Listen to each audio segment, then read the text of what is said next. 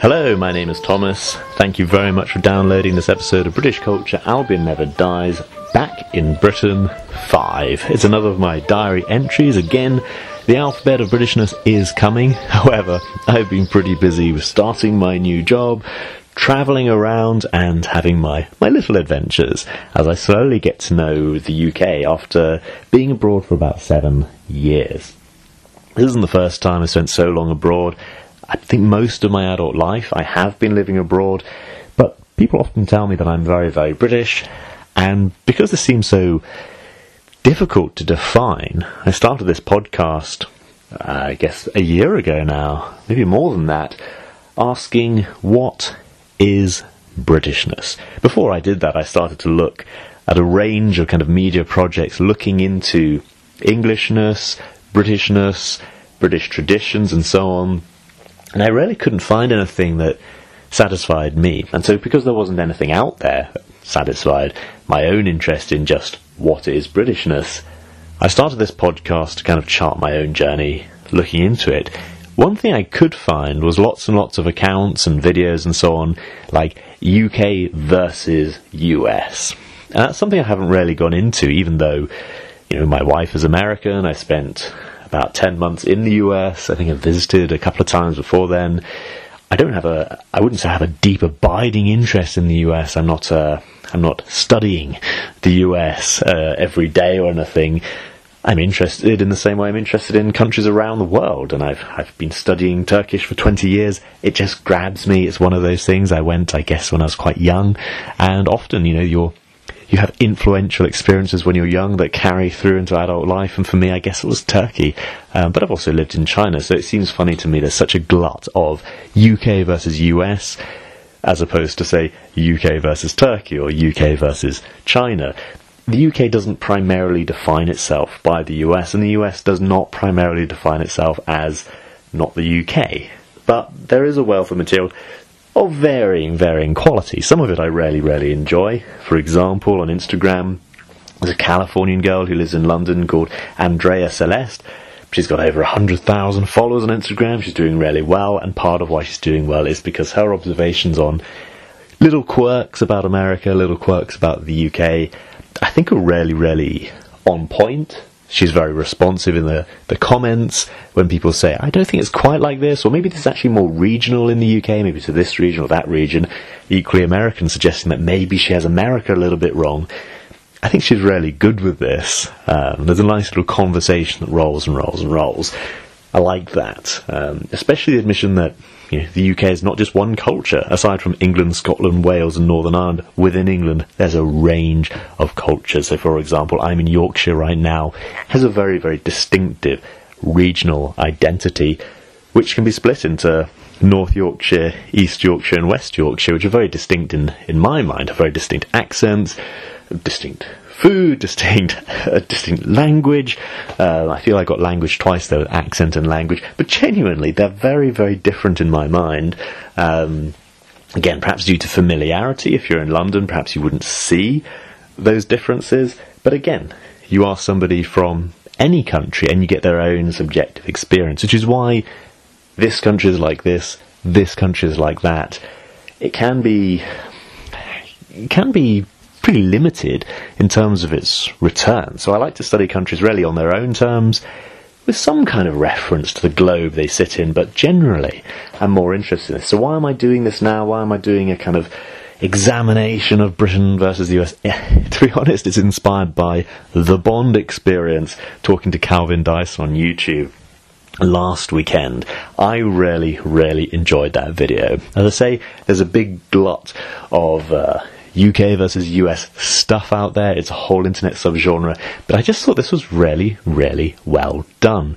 Of course, James Bond fans are generally a united bunch, and unfortunately in the modern world, let's say over the last 10 years, we've seen fandoms of many big IPs, intellectual properties, kind of getting very fractious, but it seems the Bond community has been able to be pretty united, even with the disagreements. So for example, the last film, No Time to Die, got wildly varying reactions, not really by UK or US, not really by any distinct lines. It just, people varied in their reactions. It was was an unusual one, and so you got lots of different responses, but people were very respectful, very nice.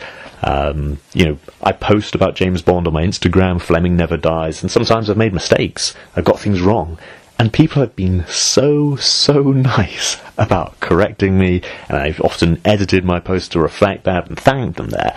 I struck up really nice conversations, and it's a funny internet conversation where somebody's first approach is, hey, you're wrong. But they're so nice about it that you just want to get to know them. As I say, this was a really unusual video. Calvin Dyson was just so enthusiastic, and what can I say? The Bond experience just had some really interesting insights. So if you've seen the video, great. I am going to talk about it a little bit. If you haven't seen it, cool. Cycle back. And I'm not going to give any massive spoilers for their video, because I say it's well worth... Well, I put it on and I was doing the washing up, and then I put it on, I was doing the ironing, and then I put it on and I was just watching it. I was petting a cat. It was really cool. And the obvious thing, I think, to start off with was the Bond experience. David Zarzinski was saying that as a British Bond fan, you've got all the stuff. All the stuff around you if you're in the UK. So last Saturday I went down, and I've already talked about this on Back in Britain 4, meeting from Tailors of Love and Tie Another Day, Daniel Gaster, and I really enjoyed meeting these fellows. And you've probably seen the posts with British Bond Addict and myself at Hammersmith Bridge, and again kind of replicating some of these poses. It was great fun, and I think we're very lucky that we've got so many Bond locations in the UK, because this is where they make them. So I think the Bond experience was asking Calvin Dyson, who's got a great YouTube channel, does it make it lose its shininess? The fact that you're seeing it so often, does it get mundane?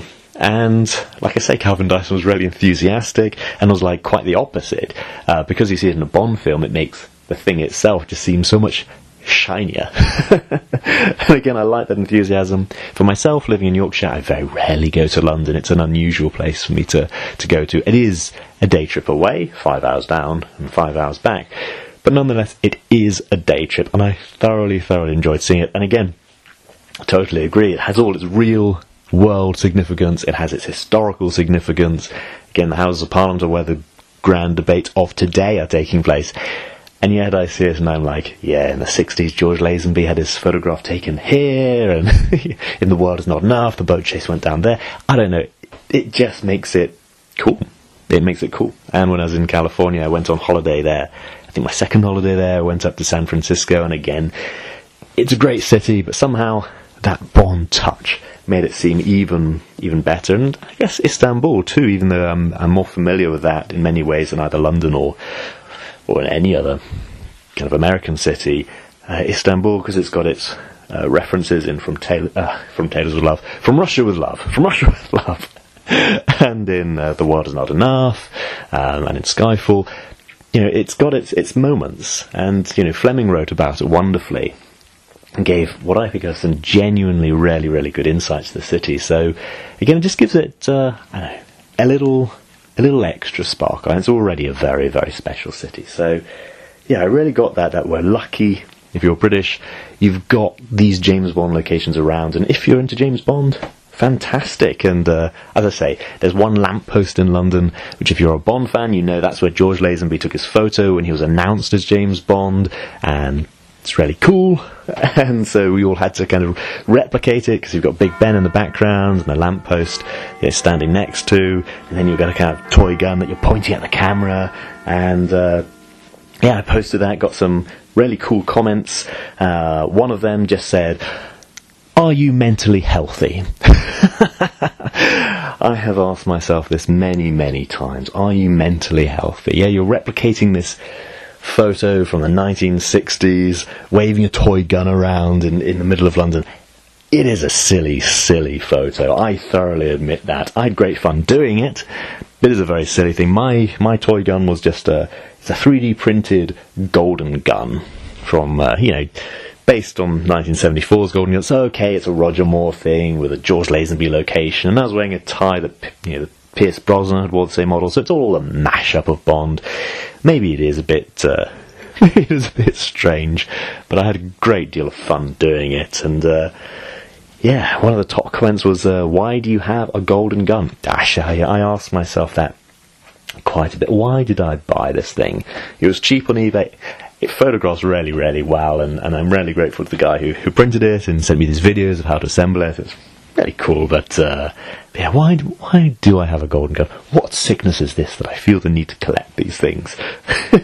But actually, the most interesting comment, surely, was from Alex Lamas, who's made loads of really good suggestions before for this podcast, and this got a lot of response. He asked, how did the police respond?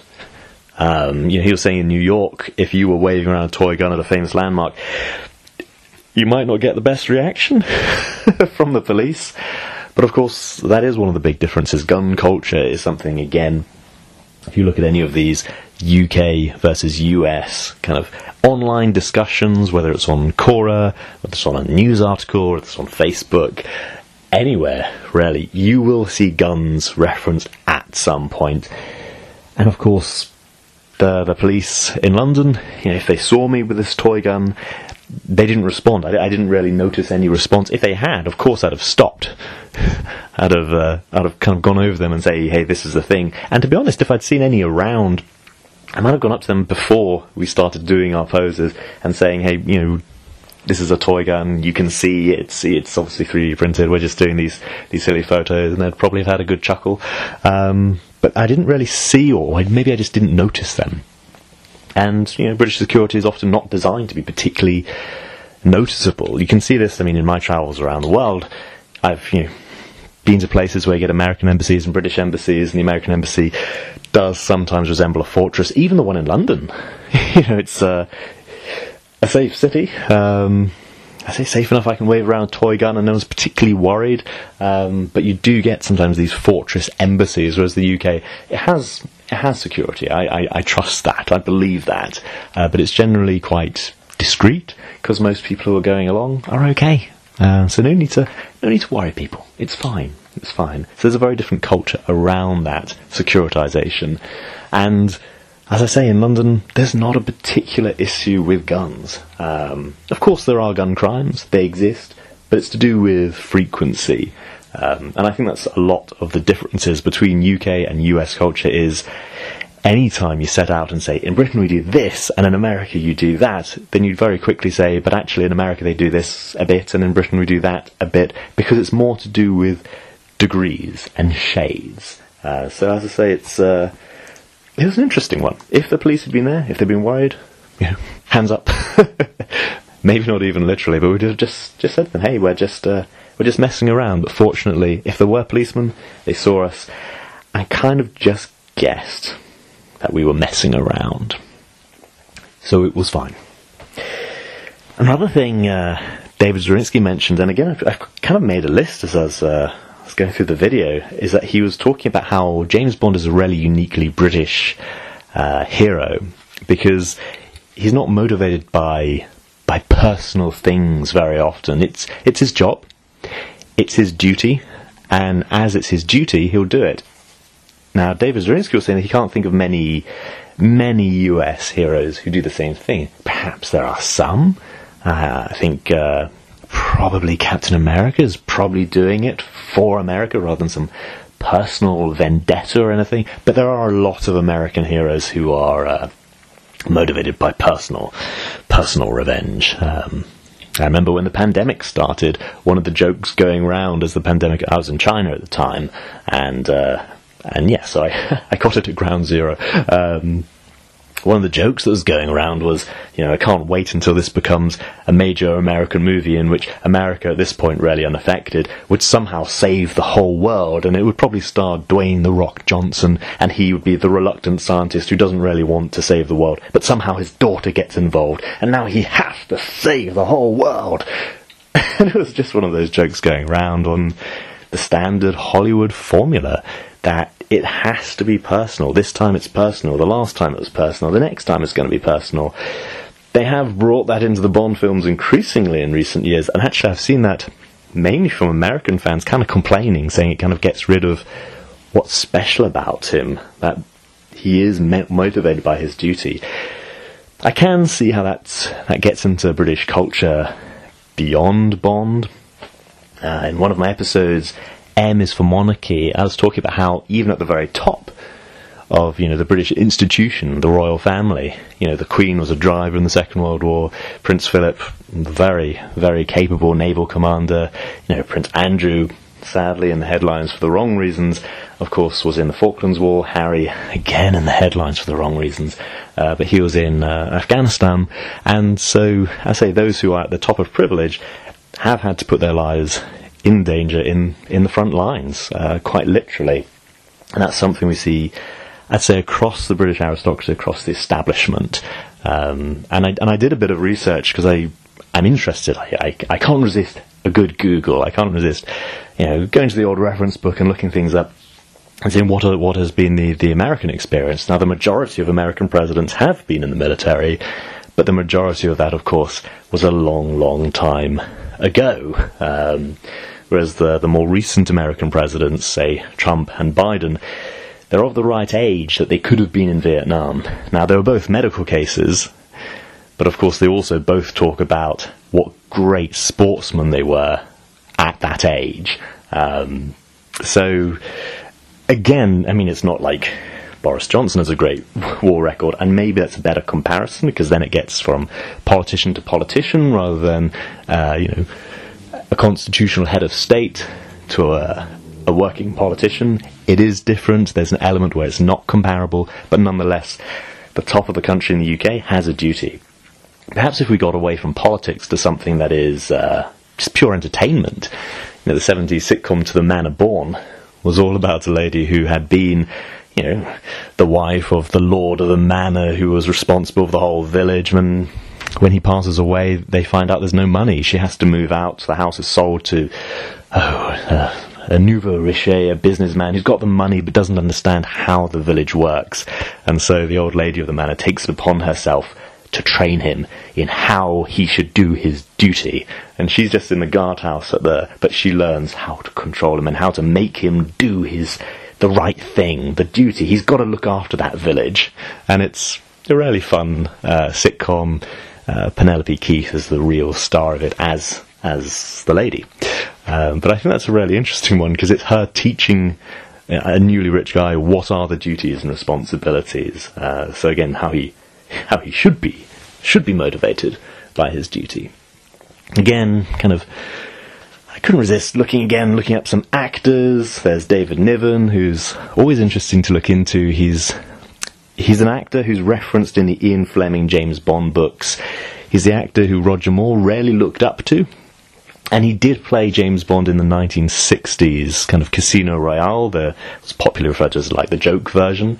So he's the only person referred to in the original novels who played James Bond, which is a pretty cool thing. But he had been a pretty successful actor, getting up to be the second lead before the Second World War. When the Second World War started for us in 1939, the British government said, okay, if you're a British actor in Hollywood, it's not like you've got useful skills, frankly, and your useful skill is being, a propaganda piece for us in America, so stay where you are. But David Niven had been a British Army officer, so he left America to come to the UK. He didn't have to. The British government advice was stay away, but nonetheless he did serve in the Second World War, and was thought to have had a very, very good record. But again, if we get into UK versus US things, you could very quickly find, say, Jimmy Stewart. Now, Jimmy Stewart I always think of as the man in It's a Wonderful Life, and he plays the young man who never went to war, right? And It's a Wonderful Life, it's his brother who goes away, and Jimmy Stewart's character has to stay, which is, of course, quite interesting, because Jimmy Stewart joined the US Air Force. Now, he was originally told that he couldn't, because he was underweight. He was also told that he was too old. But he found his route in. He was able to make sure that somehow he was able to play his part, and did so very, very well. Again, promoted again and again and again in the US Air Force as a result of his outstanding service.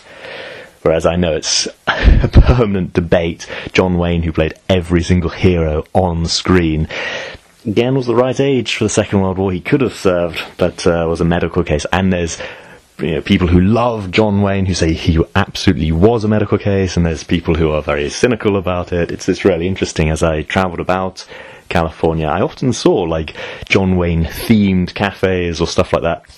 And he's obviously much loved in California. So I just find it interesting that Jimmy Stewart, I mean, that's all kind of faded away. He was once the poster child of all things that are good and American, and now it's really John Wayne. I guess we're looking at their screen personas more than what they did, I have to say. Here I'm getting to the edge of my ignorance, because as I said, I'm not an Americanophile, a Columbiaphile, I guess. I don't know enough, so that's why I often don't touch this. But again, the point is... What's the point? The point is that whilst you can find in the UK we do this, and in America they do that, you very rapidly find, hang on, if you say British people are motivated by duty, well, you could probably find a fair few Brits who are not, and then you can find the Jimmy Stewarts who really, really are. But I find these trends really interesting, because it's sometimes this, sometimes that, and that's where the complexity comes in. It's not an absolute. It'd be a lot easier to say, and in Turkey, there's conscription, so everybody does it. One of the guys who taught me Turkish, and probably my best teacher, was blind. And he had been conscripted into the Turkish army because it's a NATO army, and he was needed. Of course, in the army, he was a translator. But nonetheless, every man does it. So there's a really clear difference, say, between Turkey and the UK and the US. But I did find it interesting, and I do feel there's a lot in this. As I say, it comes from the Big Z, it comes from David Zarzinski, who's saying that it's a peculiarly British thing to have a hero motivated by his duty. And I do wonder, when I was in the US, there's a lot of talk about people being special. Every child is special. Tell the child you are special. And it's one of those phrases that rolled around in my mind quite a lot. Because I can remember, as a child, adult saying, well, you think you're something special? It's very accusatory. You're not something special. You just fit in with everyone else. Just do what you're supposed to do. You're not special. Just do what you're supposed to do. So one country tells its children, you are very, very special. And one country tells its children, you're nothing special, just do. So I'm pretty sure somewhere there that must filter through into our culture.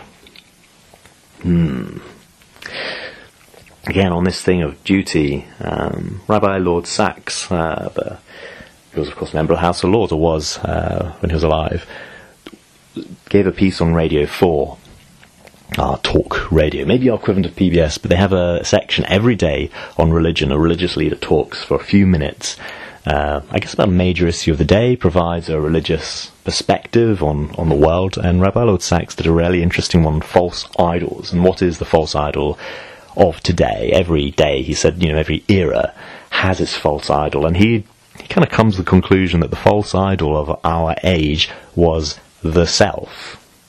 That instead of focusing on our communities, instead of focusing on our worshipful communities and our secular communities, we're focused on self. And we're focused on, self-care, self-actualization, self-discovery, selfies. I have an Instagram account. It's nothing but pictures of myself and my 3D printed golden gun. And it made me ponder this. It's a really interesting idea that this is the false idol. Instead of focusing on ourselves, we need to focus on broader communities. That was the Rabbi Lord Sachs talking to the British community, saying that we need to think less about me, and more about our societies and our interactions with other people. So again, I guess he felt that we had a duty of care towards each other. So again, asking that, okay, maybe we have a motivation, duty, but we could do it more. I heard that years and years and years ago, so I hope I articulated it well, because it's been rolling around in my mind for about 5 years. He was a really interesting guy. David Zarzinski did make passing reference, again, this is the video, UK Bond fans versus British Bond fans, versus American Bond fans. David Zarzinski talked about British physiques and how British people carry themselves. He kind of demonstrated how Americans have their shoulders and how Brits have their shoulders. It was really interesting. I didn't spot it so much. I did put on a bit of weight when I was in America, so I'll speak for myself there.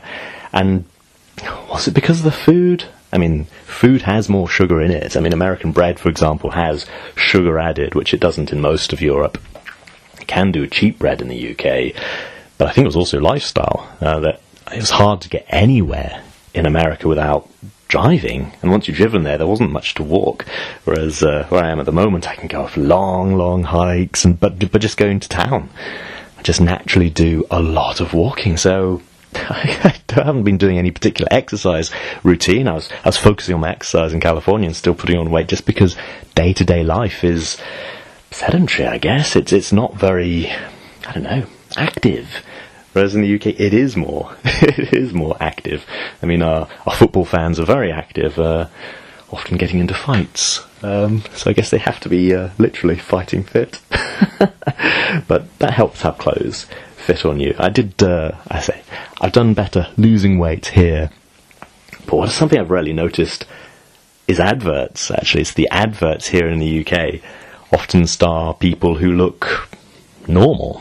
They're supposed to be relatable. Somebody in an advert looks like how you look. Whereas, especially in California, it seemed to be that they are the most beautiful 1% of 300 million people. So whilst the people may have a bit more weight, the people on adverts have so much less. Of course, you see that in TV shows and drama generally, but I think that comes from a different route. I think in American actors normally come from the advertising route. They tend to look good in the film posters, whereas British actors, well, you start off doing Shakespeare. Yeah, you have to be pretty smart, pretty educated, and pretty trained to do all those Shakespeare plays, because that's a big part of the British theatre industry. You know, people don't come on holiday to the UK for the weather. They come here for the culture. They come here because they want to see a Shakespeare in the place where Shakespeare wrote it or where he performed it, and so there is quite a little industry there, and it just supports all our budding actors do well, working their way through Shakespeare's and eventually ending up, I don't know, playing one of the Marvel Avengers or something, or Loki or Loki or whatever. So you have a very different route into being a star. Just something I notice. I did have one more piece. It's not from the video, which is really, really cool. I asked on my Instagram, are there any really interesting differences between the UK and the US? And Aaron Benjamin on Instagram just asked me what's the difference between driving in the US and driving in the UK. And aside from the left-right thing, in the US, people just drive in long, straight lines. The cities were designed for cars. Whereas here, say in the city of York, the Vikings put out where the plots of land should be, and people have owned them ever since, so you can't just smash down buildings and build a straight road there or whatever. You can't just build a car park because people own it. And you can find, that ownership going back a long way. So the roads were not designed for cars, relatively recent things, compared to the towns and cities, so it just tends to be wiggly. So it requires a very different type of driving. Hence in the US you have automatic cars so commonly, because you just put it in gear and drive as far as you like, and then in the UK a bit more control tends to be appreciated as you're going down the wigglies.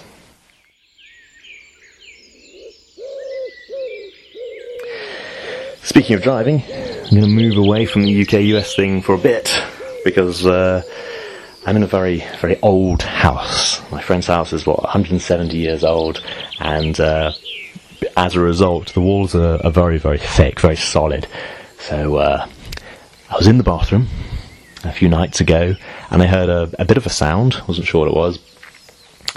And maybe I should have stayed in the bathroom. I went out, and my mate...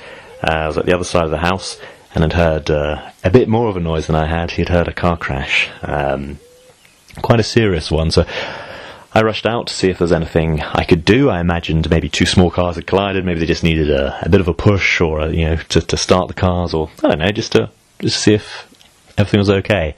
Everything was not okay. A car had been going at very, very, very great speed. Had come to a crossroads at the same time as a semi-articulated lorry, and so I'd smashed into the side of the lorry. The lorry was okay. The small saloon car, less okay, and already on this crossroads there was a pub.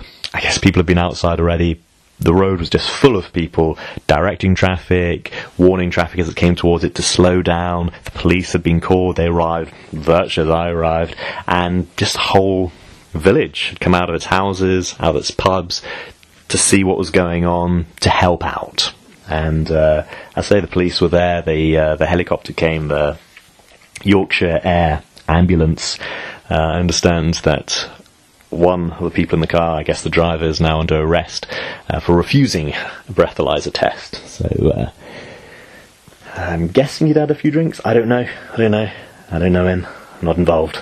But just seeing how the whole village had come out to help out was really, really striking. And of course, all the roads closed down, so I'm trying to get to work the next day. Anyway, that was the excitement of my week. A bit of a late night, and yeah, as I say, then I was looking up in the Telegraph and Argus when I've done a slice of life I've been reading out. So finally, I've seen something that's been in the newspaper. Yeah, the incident was first reported around 10:40 p.m. and one person was taken to hospital with serious but not life-threatening injuries. So maybe a break, but both people in the cars, very, very, very, very fortunately, are alive. Okay, another evening. I was down at Bradford Cathedral, which is on a site. It's thought that people have worshipped there for well over 1,000 years, from when the northern English were first converted to Christianity, probably a Saxon cross on top of the hill where the cathedral now is. A few cathedrals have been built there, burnt down by, for example, the Scots. I quite liked my guide. It was a welcome evening for the cathedral. And the guide was talking about how it was burned down the Scots, as they were wont to do in those days. I just thought it was really interesting, because the Scots will often talk about the English and the hated English, and the English really, they came down here, they burnt it, we built another one. Very different attitude. Lots and lots of fun and interesting facts about Bradford Cathedral. But of course you can check their Instagram, where often they're showing the flowers of the day. I really like that. I follow their Instagram. And of course the services are on YouTube. I had a gentleman in Bulgaria email me on albionneverdires@gmail.com, and he asked me if I could do an episode on British religion, and it's something I haven't done, and he emailed me many, many months ago, but I'm still waiting for that perfect guest to really lay it out. But if in the meantime you are gasping for such an episode, I really do recommend the Bradford Cathedral social media channels like YouTube, and it's a modern church. Churches have to do this. There's lots of unique sites about that cathedral, including the William Morris stained glass windows. But as I say, this is something I want to cover, is on the long-range scanners.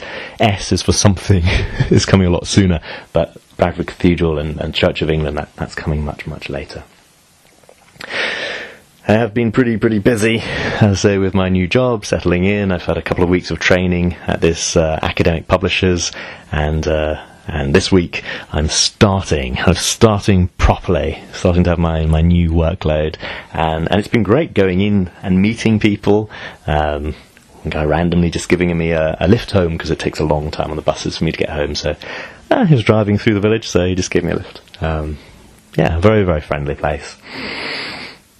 And as I mentioned at the beginning, I have been travelling around. As I say, I'm kind of still fresh back in the UK, and really, really keen to explore as much as I can. I was on a train, I can't remember where. I think I was going from Bradford to Leeds, so nice little train journey, and it's really, really interesting. As I say, to see this older gentleman with a suitcase letting people pass as he figures out what to do with it, getting on the train. A younger fella stopping and say, "Hey, there's luggage storage over here, would you like me to carry it?" And he's like, "No, I'm just still working it out." And the old guy letting a young lady pass, and then finally, I don't know, it's just really nice interaction to see. I was going to Leeds, and there was the train announcer. It was packed, jam-packed, lots of party people going into Leeds for parties.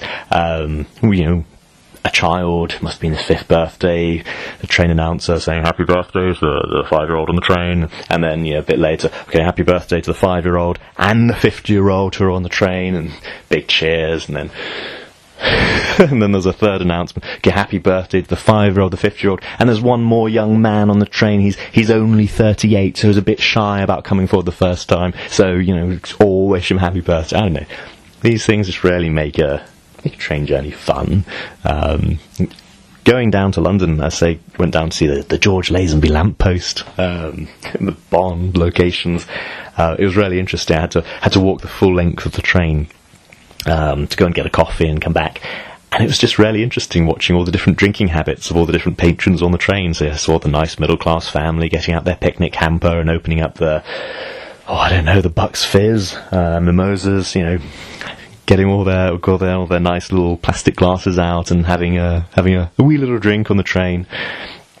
I think it was it Honest Trailers did an Honest trailer for No Time to Die, and they had the line about James Bond in this film walks the fine line between alcoholic and just being British. There was a lot of drinking on the train, so you saw the young lads going to see football, so on their football shirts, all their cans of lager. Just saw it really interesting walking up and down the train, seeing the different drinking habits of the people going down the train. That strikes me because whilst I can't comment on trains in the United States, no experience, I've travelled quite a bit on trains in, say, Turkey or in China, and I just really can't imagine groups of people drinking either in Turkey, which, okay, it is a Muslim country, but there is alcohol sold, there are people who do drink, and I just don't see that drinking culture, especially, say, on a train. It would just seem really weird. And in China, again, the drinking culture is just so very, very different. I think you'd just be thrown off the train for having one or two, so very, very different. So I was on this moving bar. Where was I going? Well, I went to a little village in North Yorkshire where they had a special exhibition on the knitted Bible. I really didn't know what this was going to be. I was actually going to meet an old friend, but the friend had said, there's this thing, I can't imagine what it is, and it was all these dioramas of, say, Noah's Ark, with dozens and dozens and dozens of knitted animals in perfect pairs and with a fantastic ark. There was Jonah and the whale, very cool knitted whale. There was the four guys lowering their friend down through the roof to see Jesus, and again, all done beautifully with yarn, and it was really cool. And in fact, this exhibition had expanded kind of beyond. It was in I think a Methodist church, and it expanded beyond what the church itself could actually hold and moved off into another little outbuilding. But it was, say, really cool to be on all these different trains, all these different people, and then you end up in this very special little exhibition that's slowly travelling around the whole of the UK. It made me think of the Thirsk yarn bombers. So Thirsk is a little town which has become famous for its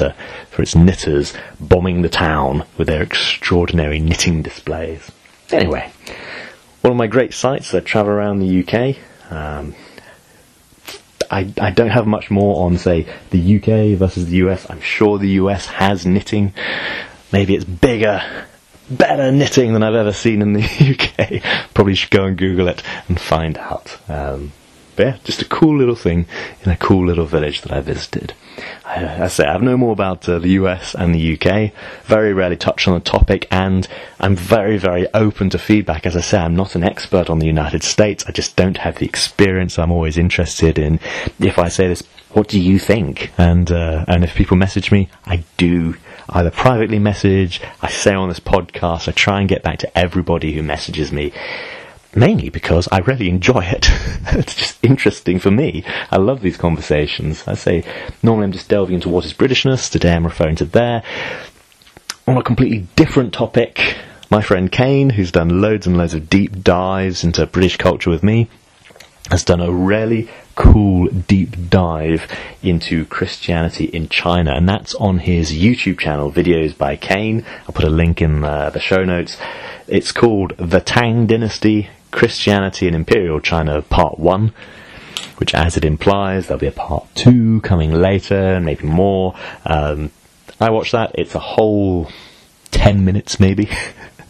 And it was a really well-spent 10 minutes. I know he's done a huge amount of research, but he's condensed it here into what's just interesting in a 10-minute YouTube video, and it tells a really interesting story. Again, not as a great comparison to any other culture, but it's just interesting in itself, and that's the kind of thing I really, really enjoy.